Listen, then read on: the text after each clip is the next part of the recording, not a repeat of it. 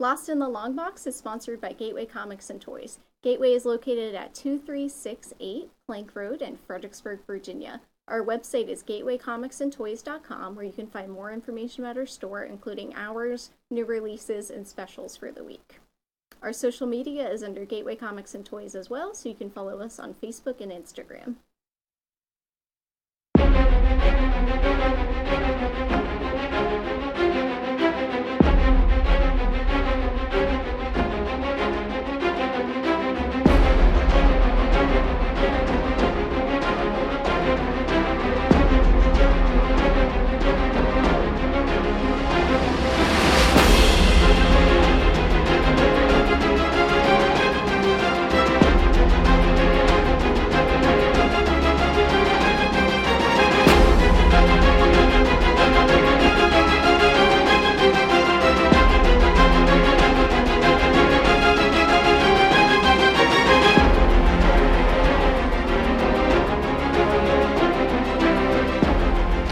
All right, good evening, everyone, and welcome to Lost in the Long Box for Wednesday, September 30th. I am your host, Randall. I am the only one in studio today. I have Olivia and Enos on Zoom. Say hello, guys. Hello.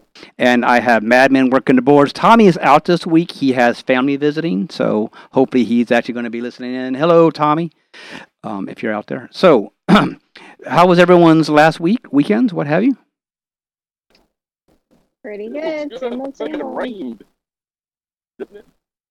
Yeah, we had a lot of rain yesterday. Well, it's funny. It was supposed to have been a washout yesterday, but it only started around midday. So Yeah. I did get a nice pickup over the weekend from your store, Olivia. Got myself a 8.5 signed my by Marv Wolfman Teen Titans #2. So was happy to add that to the collection. Nice. And it's funny too. Happy to help. I had all those when they originally came out, and they're comics that I had to sell back in the day when I was trying to finance some independence, as they say. But oh well, such is life, right? And you know what really irks me? So this is funny. I was actually thinking about this a couple of days ago. Now when you get a signed comic, you go to a convention, they sign it right across the cover, right? And then you get it graded, or you just get it signed and you box it up or bag and board it, right?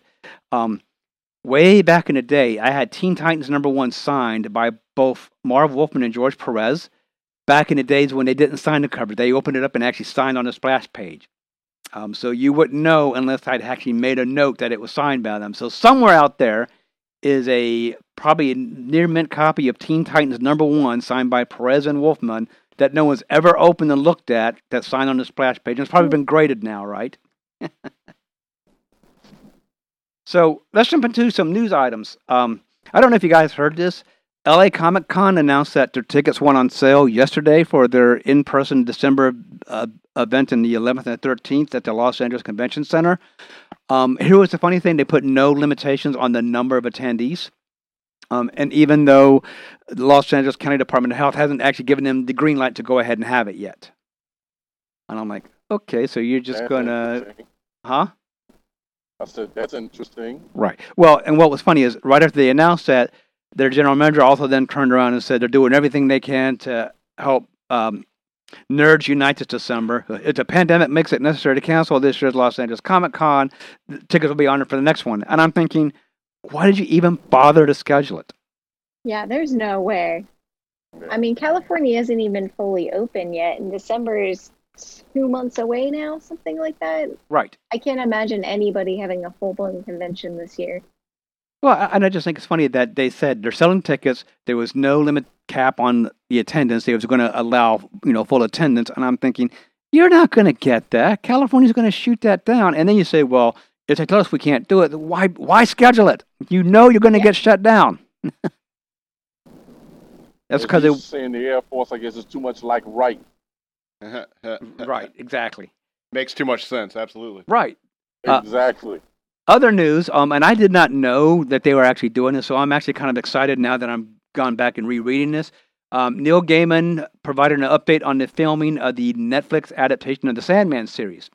I didn't know they were actually doing live action of this. Yeah.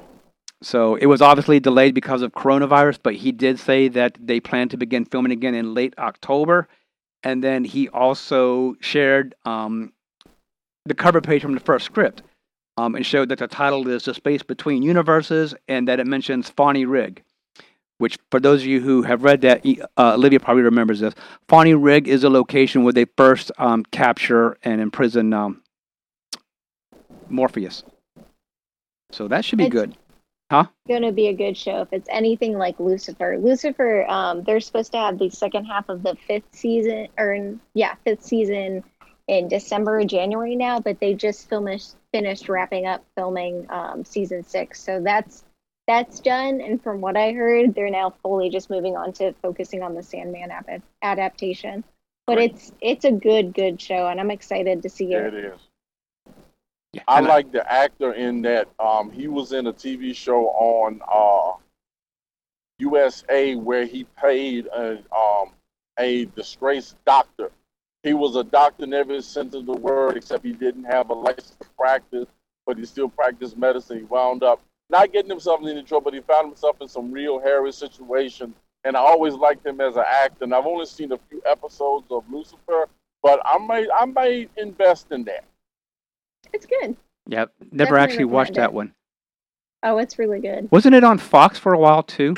Yeah. Okay. Yeah, and then it got canceled and then picked up by Netflix. I'm going back and rereading. This is 2, but that's my current reading list. Well, and it's funny you showed that, because I went through my pile of comics today. I've gotten really horrible with my reading pile. So not only do I have all this pile of comics, but I have Sandman Volume 6 that I'm halfway through. I have the Neil Gaiman Eternals hardcover that I'm halfway through. I have the Secret Wars trade paperback that I borrowed from Mad Men yesterday that I'm a quarter of a fourth through. And then I have Teen Titans book 11, which I haven't even started yet. And I'm thinking, I gotta stop playing my game so much and read these damn things. Yeah, that Secret Wars, it's pretty dense when you pick it up, when you, all things considered. It's daunting when you pick it up. Well, wow. Well, I mean, we barely had time to cover it in an hour last week. So. Well, and I was actually reading it today. And no one actually mentioned this, that like in the very first 6 pages of it, Galactus eats Ultron. Yep. You're like, wow, okay then. Guess they eliminated him real quick. So, yeah, good stuff. He had to have his recommended daily allowance of adamantium. You didn't know that? Oh, I didn't eat the suit. He just ate the nuclear reactor energy inside of him. The suit falls to the ground empty. I'm like, okay then.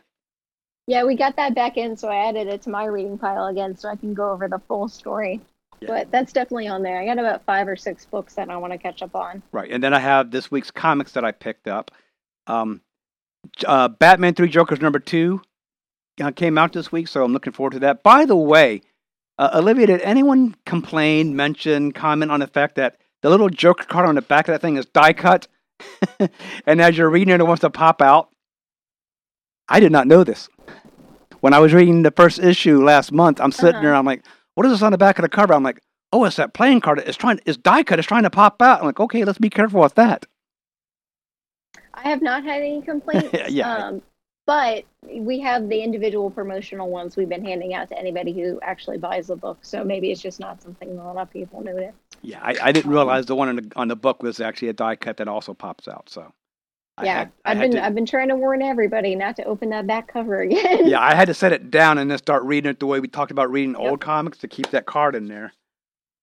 So yes, for those of you who are reading Batman 3 Jokers, the playing card on the back of this die cut and it will pop out. Which I know some of you won't matter, but to us people with the collecting fixation, that actually decreases the value, and I'm air bunnying that, So what do you guys got for news items? Well, so mine was talking about Batman 3 Jokers that came out. I highly suggest the series. The second one was really good again. It's going to be if you are a diehard collector and you want to add something that's going to hold value over time to your collection, I would suggest adding it to your Killing Joke pile and keeping those all in good shape. And collecting and reading it, if anything, just for the Jason Fabok art, because it's amazing. It's beautiful. I mean, that's half the reason I love it. You know what? I think I'm going to want the hardcover collection when this comes out, just based on issue 1, because that whole scene with Barbara and Jason when they're left alone with Joker, and you get to the argument over shoot him, and you're like, oh, this is just not going to end well. So. Yeah. Well, and this one isn't quite as intense of a cliffhanger on it, but I will warn you now, it has the same type of cliffhanger. Like, don't look at the back page until you read. They're going to do that with every single issue. It's good though. It's good. And I'll leave it at that. No more spoilers. I just thought it was funny when I first picked it up and I started to flip through the art and Olivia immediately like, don't look at the back page. Okay, gotcha. She like stopped me. Had she not been there, she might have heard me up in the front going, oh, damn. Yeah. It happened a couple times. That's why I just started warning everybody. Enos, what do you got for news items? Very controversial casting news again, ladies and gentlemen. As you know, a black actor has been cast as Hawkman in the new Black Adam film. And that has really, it's not been, I would say, controversial because you're going to have those who are going to raise Cain about it regardless.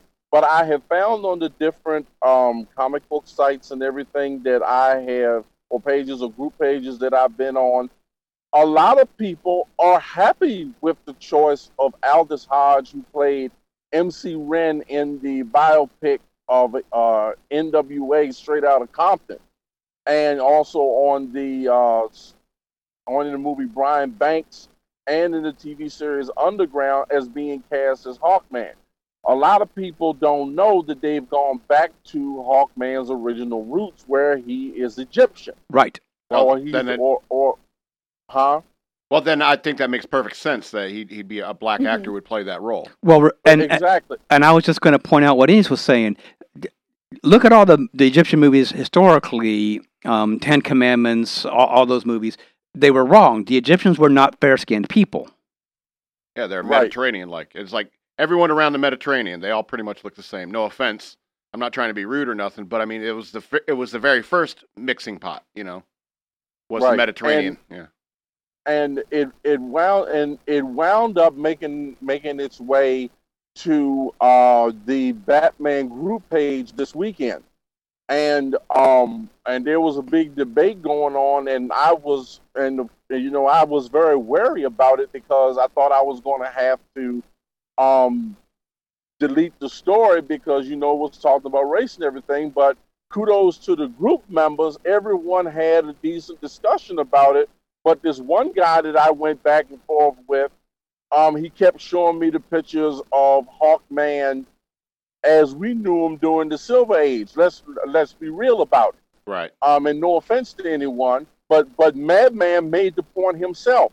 If you look at the movie, I'm sorry, both Randy, you and Madman made the point, where if you look at the movies where Egyptians were portrayed, they were whitewashed. Yep. And when Hawkman was created, the same thing was done to him. And so after they tried these different Hawkmen over the course after they did the reboot with Hawkworld with Tim Truman, Hawkman's continuity became so convoluted that nobody knew what the hell was going on. So Jeff Johns, God bless him, they had killed him off and brought him back, and they stuck with the Golden Age, who was Egyptian. And a lot of people are having a problem with that, and I'm sorry, but no. I said, and you got to take a look at the fact that, and the whitewashing, I hate to say it, is still going on, because may I remind you of 2014 Exodus, Gods and Kings, where Christian Bale played Moses. They're still doing it. Right. Wow, right. Somebody watched that? Apparently, Enos. Exactly. Well, see, here's the thing. I never start an argument that I never intend to win. And I wanted to make sure that if you're going to bring something to me, I'm going to have a counterpoint for it. And I used that point. And I also, and the guy told me, where have you seen, the guy that I was arguing back and forth with, was saying, where do you see a black man in as Hawkman in the comics? I said, where have you seen a white dude in Egypt? The tourist. So I mean, come on. And I made it a point to tell the guy, I said, listen, you're not talking to a guy who just picked up a comic book yesterday. I've been reading comics for 48 years. which is probably 20 years longer than you've been alive. So you're not telling me anything. So now I've watched and read Hawkman, but almost my entire life. So you're telling me something that I don't already know. And then I told him I stand by my point. I was finished. Have a good weekend. Never heard from the guy again. Enos and I had the same comment that I use on some of these people. It's I've forgotten more about comics than you know. Okay. Right. Thank you. Thank you. It's I think it's important to know which iteration of Hawkman you're talking about when you're talking about casting a black actor, and I think that they made the right choice in this case. And even when we've talked about Black Panther before, it's like nobody's really kicking up a fuss about all the black people in the Black Panther movie because it takes place. A lot of it takes place in Wakanda, a mythical African nation. Right. So I mean, so nobody's really saying it's like there's not enough white people in here. Because I mean, it makes sense. It makes sense in terms of the story. It makes sense in terms of the character. And so as long, and I don't think that there's any malicious nature. It's like trying to stay true to the the realism of a character. Right. And I think, Madman, you hit the nail right on the head on that, because if you look at a lot of I went to CBR, my page, the Batman page, and there are other comic book related group pages or articles. Most people, black and white, are very favored towards this and are looking forward to it. And I put up some art that someone did an artist rendering of Aldous Hodge in costume, and I'm sorry, but it's going to work. It's absolutely going to work. So the thing that I love about that too is that's also Dwayne Johnson keeping true to the character, because Black Adam's going to be coming from made-up country of Kondag or whatever, right? Which is also a Mediterranean country, and he's like, this is not going to make sense if the Egyptian Hawkman especially because I'm guaranteeing you part of that story is going to be set in the past when Teth Adam gets his powers. He's like, why am I going to have a white race in Egypt? But isn't The Rock still cast as Black Adam? Or? Yes. Yeah. So what's a Hawaiian dude doing there? Well, you can make the arguments. You look too Polynesian, my friend, to be Mediterranean. This is true. But you know what? Because I'm paying the millions of dollars to produce it. That's why he's getting away. As long as I get to see it on film. Right, absolutely. Well, I mean, all in all, I think it's going to be really interesting to see them do it right, too, because this isn't the first time they've done a live-action Hawkman. They did it in the Flash CW series, and I'm blanking on the guy's name, but Falk Heschnell or something played him, and he was not Egyptian. Yeah, that sounds Dutch. He's German. He's German, and I made a point of talking about him too. And I love how the fact that it's funny. Now he could have like, if he hadn't said anything, he could have probably got away with looking like Israeli or something like that. Right, absolutely. Because I actually thought he was until I read up on him. But they perfectly nailed Hawkgirl. What I was going to say, Kendra in that was a black woman on that show, and that was on Legends of Tomorrow, by the way. Legends of Tomorrow, and but Olivia is right. She's Kendra showed up on the Flash first because Paco was hot for her. Right. And so was most men. I was hot for her too. I was going to say, and you know who I'm hot for? Since we're going to be talking about this, I'm sorry. Let me interject here. The girl who plays what is it? Vixen on the show. Maisie Williams, is that her name? Oh. Yeah. Okay. Anyway, moving on. I'm still hot for Supergirl's sister. I was real upset when she came out. I was Kyler Lee? Yeah, I was Ellen Page upset when she came out. Ellen Page upset. No, he didn't say Ellen Page he upset. Did. Okay, so years ago, the one that broke my heart, and I know Madman's just going to probably chuck something at me. It was back in the younger days when she was just really first getting noticed. Melissa Etheridge. She's an attractive woman. She's super weird. Smoking. But like back there in the days of like Dirty Little Secret and Yes I Am and all that, and then when she came out, and I was like, oh damn. Let's be real. When she first burst on the scene musically, Melissa Etheridge was looking kind of hot. There's no kind of about it.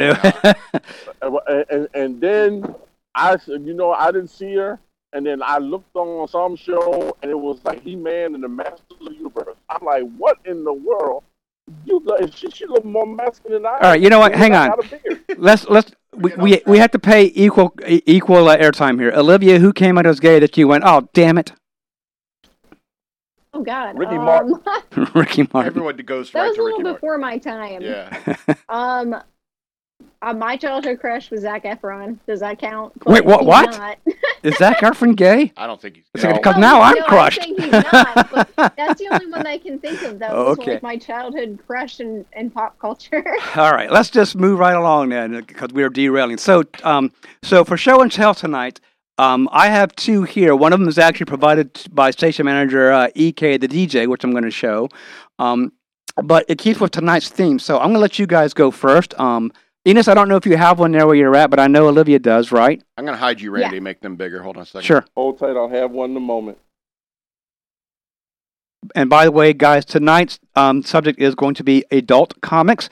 And just want to point out, it doesn't necessarily have to be sex, ooh la la, dirty when you talk about adult comics, even though that is the majority of them and sex plays a big part. Absolutely. There's a lot of adult comics out there that we say adult because the subject matter you don't want your 12-year-old reading. Absolutely. Okay. All right, so who's going first? I can go first while he's... Sure.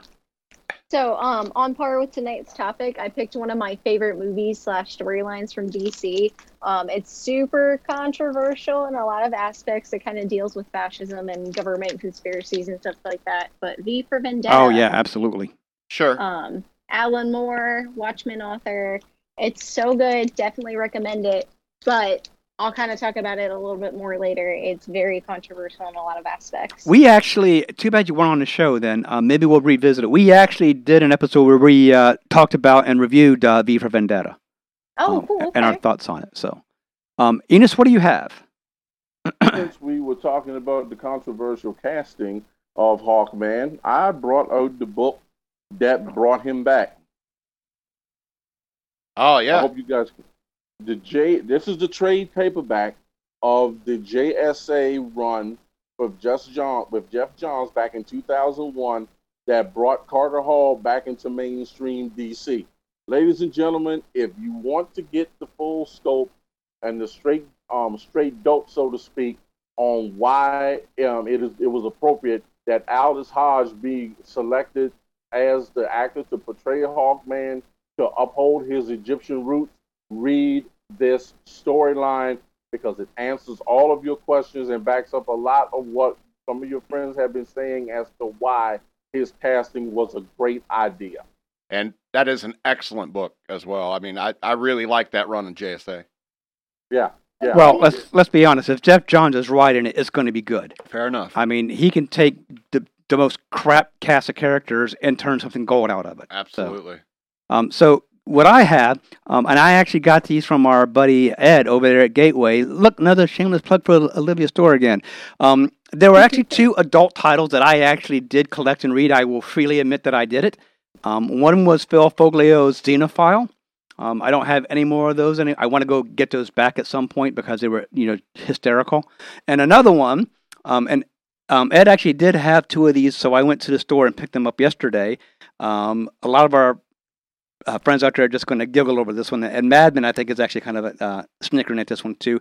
It is Cherry, number 19. For you guys don't know, Cherry was a parody of the Archie series, as you can tell by the art. Yeah, I'm just not into S&M. Well, this just as cover was what it was. The covers were all type of different themes. I don't know. Chicks with Whips never really did anything for me. Right. It looks scary. But what's funny is, as you can see, the title is now Cherry. When it originally started, the first couple of issues, it was Cherry Pop-Tart. And then I think the makers of Pop-Tart said, can you please not name your comic after our most popular flavor? Thank you. So then the name got changed. I think they actually got a C&D letter on it, too. So, and then the one that EK brought in, and I got to tell you, I have no idea what the actual title of this book is other than 5-Star Comics. Yeah. But the cover alone just screams. Very adult. Very adult. Right. I mean, he's got a burning swastika that he's about to brand her with. It's not even backwards. It should be backwards, right? Yeah, it should be backwards. I mean, technically it is backwards because it's based upon Asian symbolism, excuse me. Right, exactly. But yeah, he brought this in and gave it to me to put on I've show and looked through tell. it. It looks hilarious. I kind of want to read it. And too. I said, "Can I borrow this?" Yeah. He's like, "Absolutely." Because I've never heard of it, never seen it, but it looks hysterical. So, Well, I mean, humor is so often involved when it comes to these comics, you know, especially when you're dealing with racy subject matter and so right. forth. And the one that I mentioned earlier, the Phil Foglio's Xenophile. If you guys can ever find those, pick them up. They are awesome. Just because they are hysterical. You had a bit of a warped sense of humor when you look at it too. So, Well, I think a lot of people who make these adult comics have a warped sense of humor, or just warped.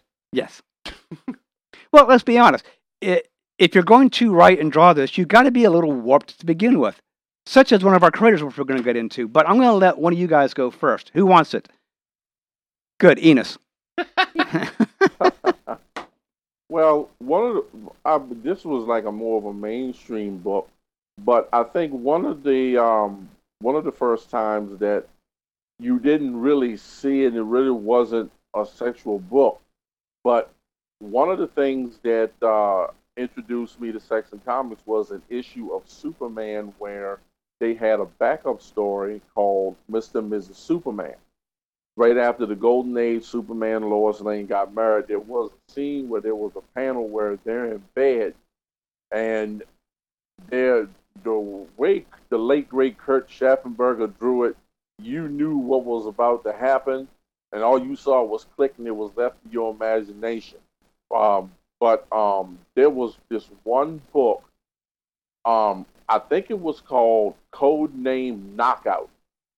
Oh, yes. That was written by this guy named Robert Rhodey, who was a gay comics. I think he's a gay comics writer, and it was about this secret agent who looked like Beyonce, and her sidekick was a gay dude who wore these Daisy Duke shorts, and it was very tongue in cheek and very funny, but it left nothing to the imagination. It was part of the Vertigo line, and I'm pretty sure there was a lot of people, a lot of guys who could get their hands on it was salivating over there because Codename Knockout, she was very well proportioned, and she would. There was a lot of panels where she was in the All Together, and so.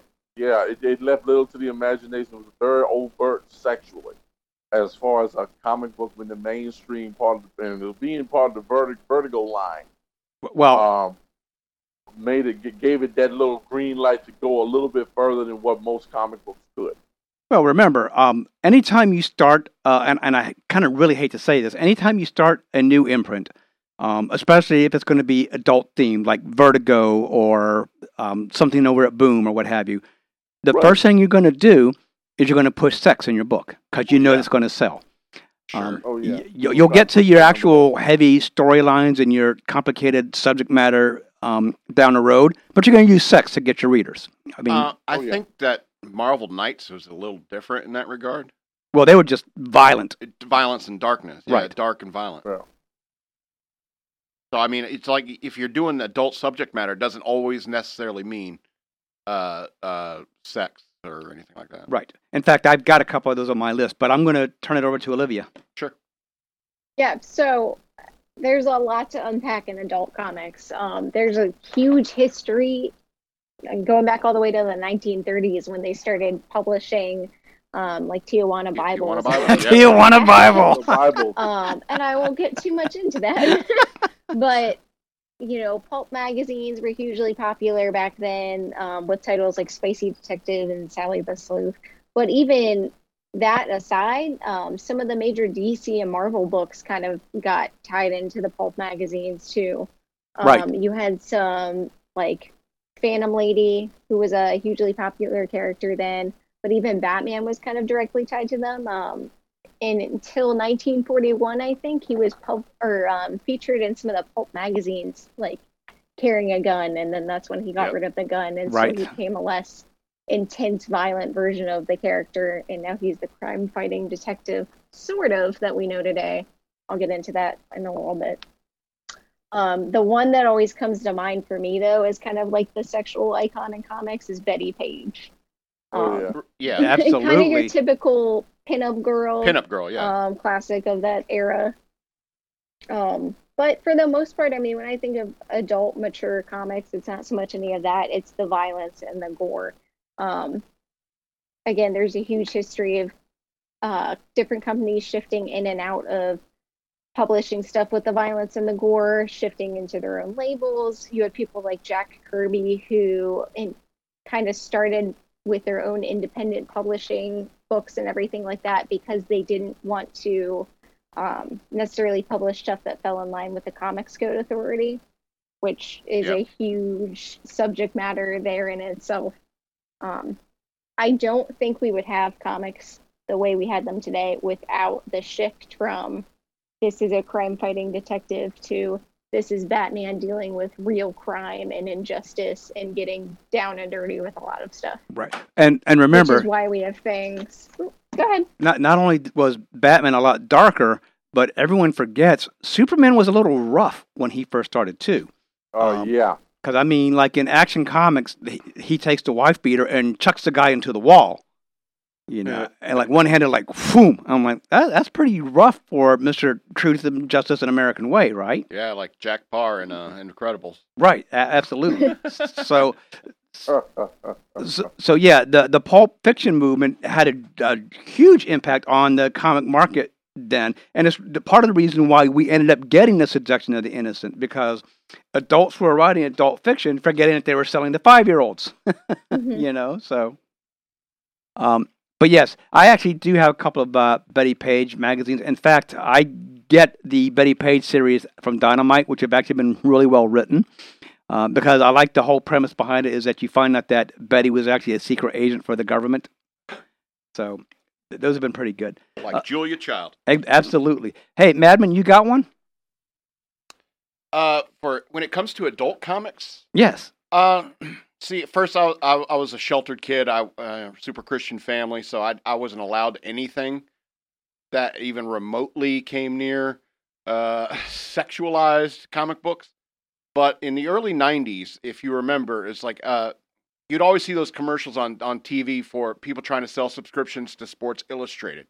Right. All right, and so in the whole hook for Sports Illustrated was the swimsuit issue. Was the swimsuit issue, okay? And in the early 90s, I think Marvel did like Marvel swimsuit issues, and it was clearly pornography for kids who cannot buy porn. Right. You know, it was like your hottest, Psylocke was the one that got me, the one Psylocke. There's always a Psylocke under a waterfall. Yeah, exactly. And so it was, I wish DC had done something like that because I had such a crush on Raven. Anyway, so that's a whole different story. But back in the day, back in like the late 80s and early 90s, like the whole point of Sports Illustrated magazine, the whole hook was it was a swimsuit issue because they wanted guys to get the subscription to the magazine, but they provided this special issue in order to hook you in. Right. Unfortunately, I didn't get a subscription to any Marvel Comics titles because, you know, they weren't, it was solely like a one-shot swimsuit issue. Right. And so, I mean, a lot of like the comic books, even going back to like the Tijuana Bibles and stuff like that, it is pornography in some ways disguised as a comic book. And so maybe that's just my conservative upbringing and so forth of looking at it. But I mean, a lot of it is, disguised pornography. And I think that that's an issue. Well, that's why I don't have that swimsuit issue. One of my favorite comics was back in the day, Comico by Bill Willingham, Elementals. I used to love Elementals. Yeah, the guy who created the Heroes Unlimited gaming system. And then you find out that he also had Elemental Sex Special, and there was 2 of them. And I'm like, okay, then we're just going to move right along there, Bill. So I have an adult comic, and you guys are going to be... Yes. May I expand just a little bit more? Surely. Because when you started seeing all these, like Luke Cage and Iron Fist, all these series that came out, it's like you understand that, like, I want to say that's different, like HBO's content is way different than like the CW. The CW does touch on adult themes and stuff like that, right. But it doesn't really get in depth in the way like Luke Cage and Iron Fist and the HBO shows. They were far more violent and far more adult in nature because that's the kind of content that a lot of people our age want.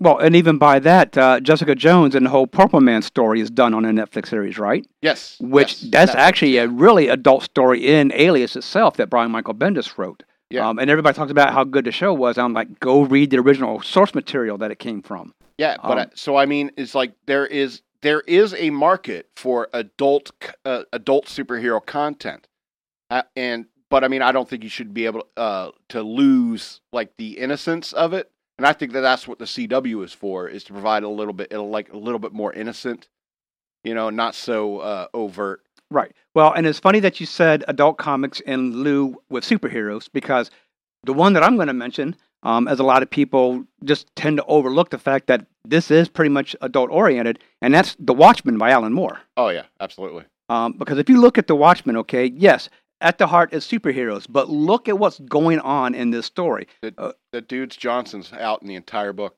Right. Well, and not just that, but you have the death of a superhero who, let's face it, was a controversial superhero even by this book standards. Absolutely. Right? Absolutely. And he's the one who's like, everything's a lie and he can't take it anymore.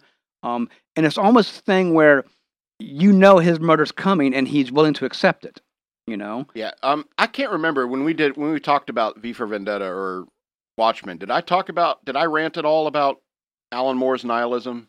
Yes. Okay. All right. I just wanted to make sure I've mentioned that before. It's like, I think his nihilism taints all his work. And right.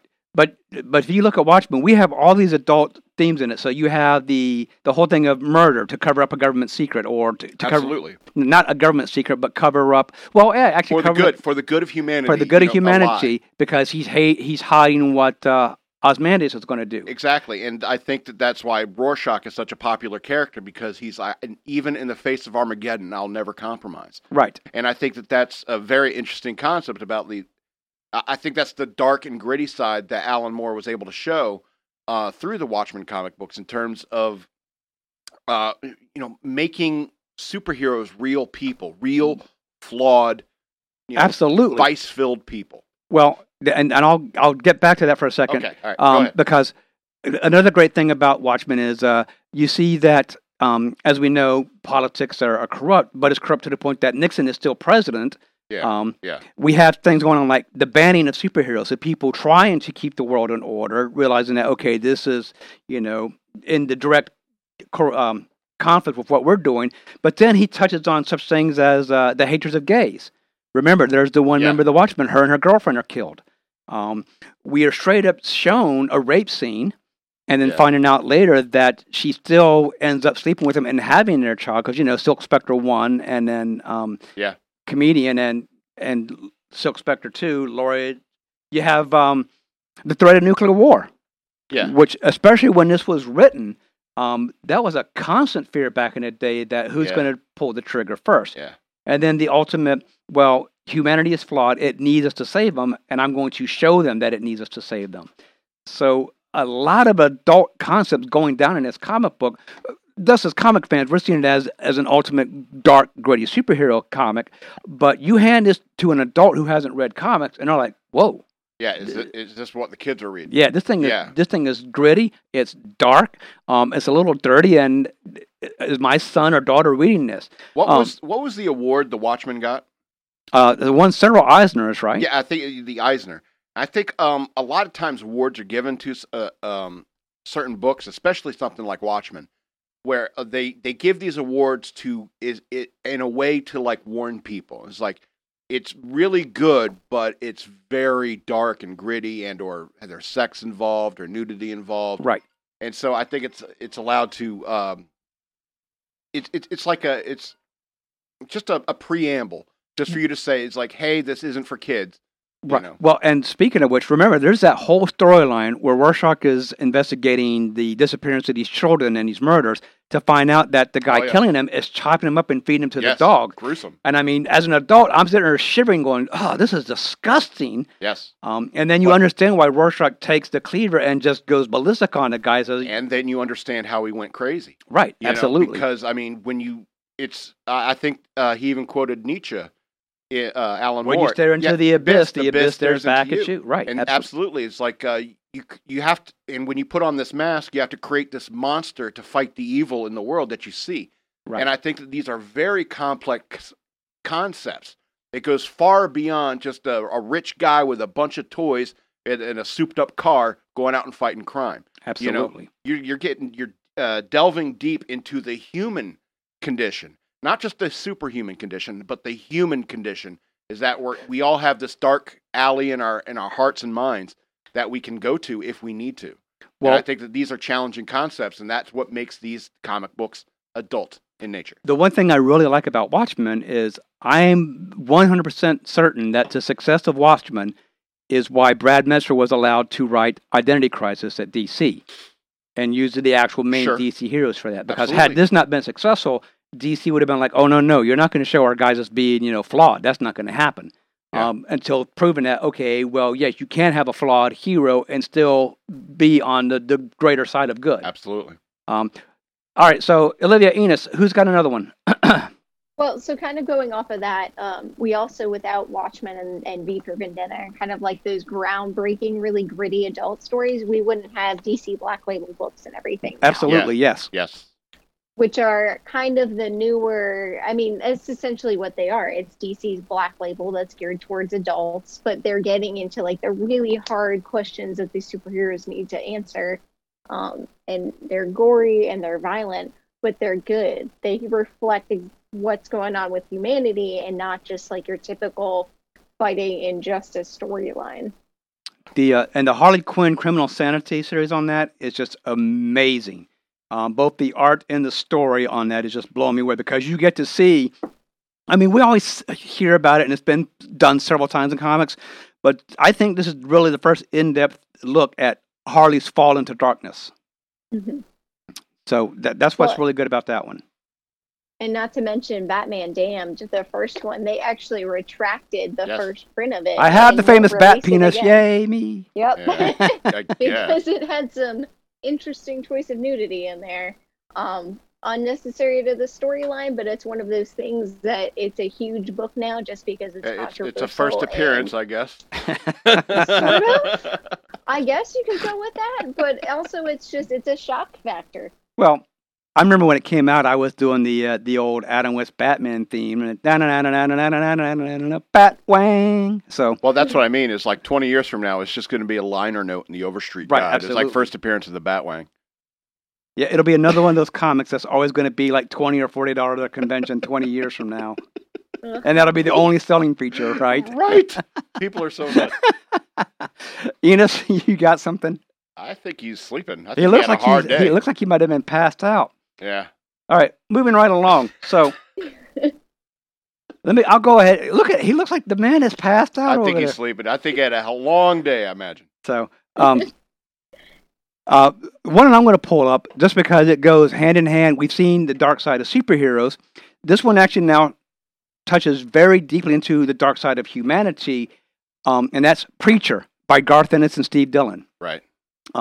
If you guys haven't read this is actually really good. And I didn't realize that until I went back and rereading it, that the AMC series is pretty much faithful to what happens in the book.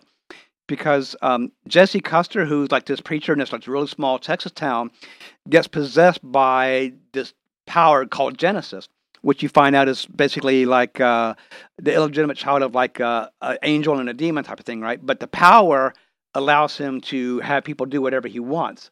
Which they do this really good in the TV show with the whole looking at him and his voice taking a different tone when he commands them what to do.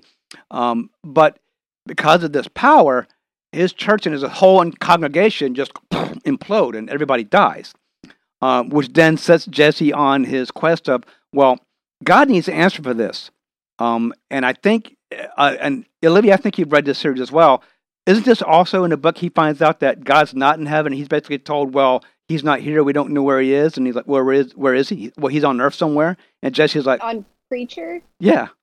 I have not actually read Preacher. That's one of the few in this wheelhouse that I haven't read. So, really great thing about Preacher is it delves really deeply into the darkness of religion. And basically, and I'm sorry for anyone this offends out there, and I meant to spoiler this thing very early on, but a lot of this book, Preacher, the storyline, is basically saying the greatest sin committed against mankind was the creation of organized religion. Okay. But- Interesting. Because what he's saying is, well, if God is so mighty and powerful, why would he let this horrible thing get created and then abandon it and leave it here with me? What are you shaking your head about, Madman? Because as a Christian myself, I really don't get on board with this nihilistic kind of atheistic kind of view of the world. I don't view organized religion as an evil thing. But I mean, that's exactly why this is controversial. Right. That's why like subject matter such as this is controversial, is because you and I may have different opinions about that very concept. And Right. so I think that's why art exists, so that we can address these controversial issues and discuss them with each other like we are right now. Well, and that's see, and you and I agree on the exact same point. A good story is supposed to do this. It's supposed to make you start think. It's supposed to make you start talking counterpoints and do it without chucking bricks at each other. Which, by the way, I need a brick. Well, I mean, that's the same question with like the Sandman universe, Lucifer, everything. Is it technically just really good art, or is it blasphemous, or it all depends on your views and everything. But I think it's really important to have it out there still, if not for entertainment, then to raise these questions to be able to discuss it. Absolutely. I'm not saying we need to burn those books. I'm just saying that we should burn all the copies of X-Men #1 and save ones for ourselves. Yeah. That's the only book I would consider Maybe burning, not. is if there's way too many in print, way too many in circulation.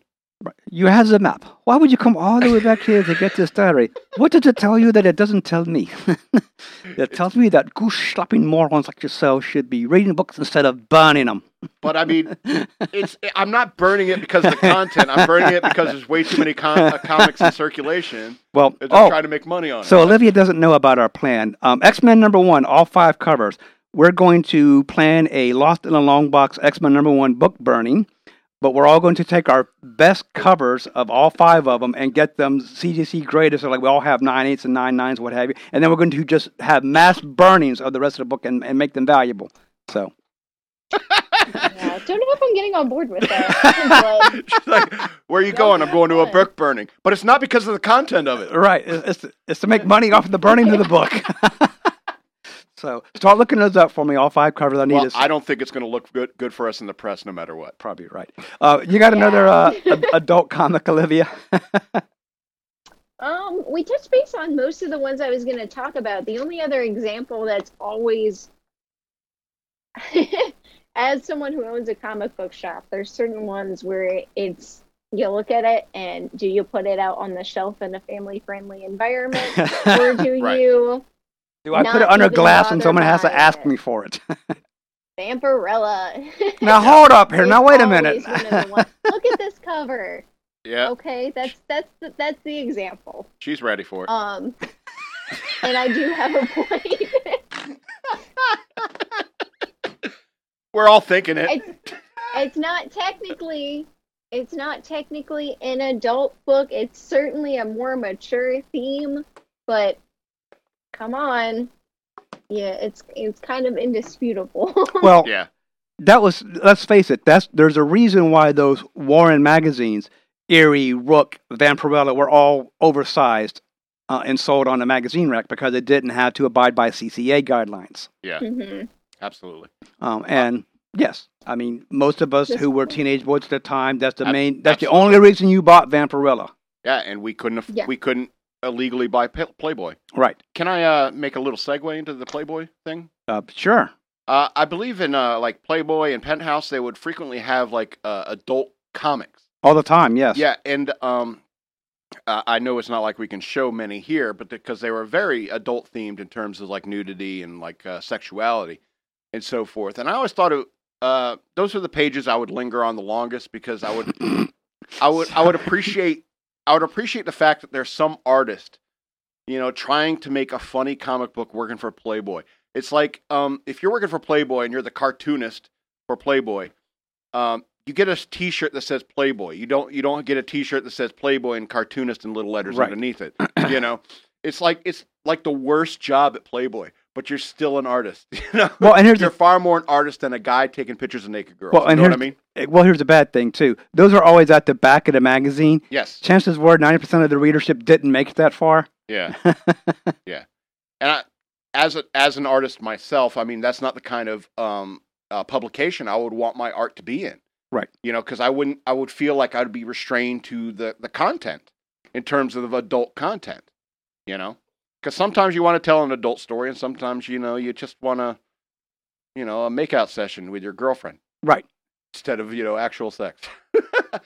And I will freely admit I'm actually buying the Vampirilla series from Dynamite now too. I'm buying both Vampirilla and Vengeance Vampirilla. Vampirilla is not real, dude. Because I remember the Warren magazines from the 70s and the 80s. Okay, yeah. Had it not been for that magazine, I wouldn't be touching those titles now. Well, if you remember, there was like horror magazines like Fangoria and stuff like that. Right. Also, Tales from the Crypt, yeah, and a lot of people considered that to be adult content, when in fact it was a very much about like how to create special effects.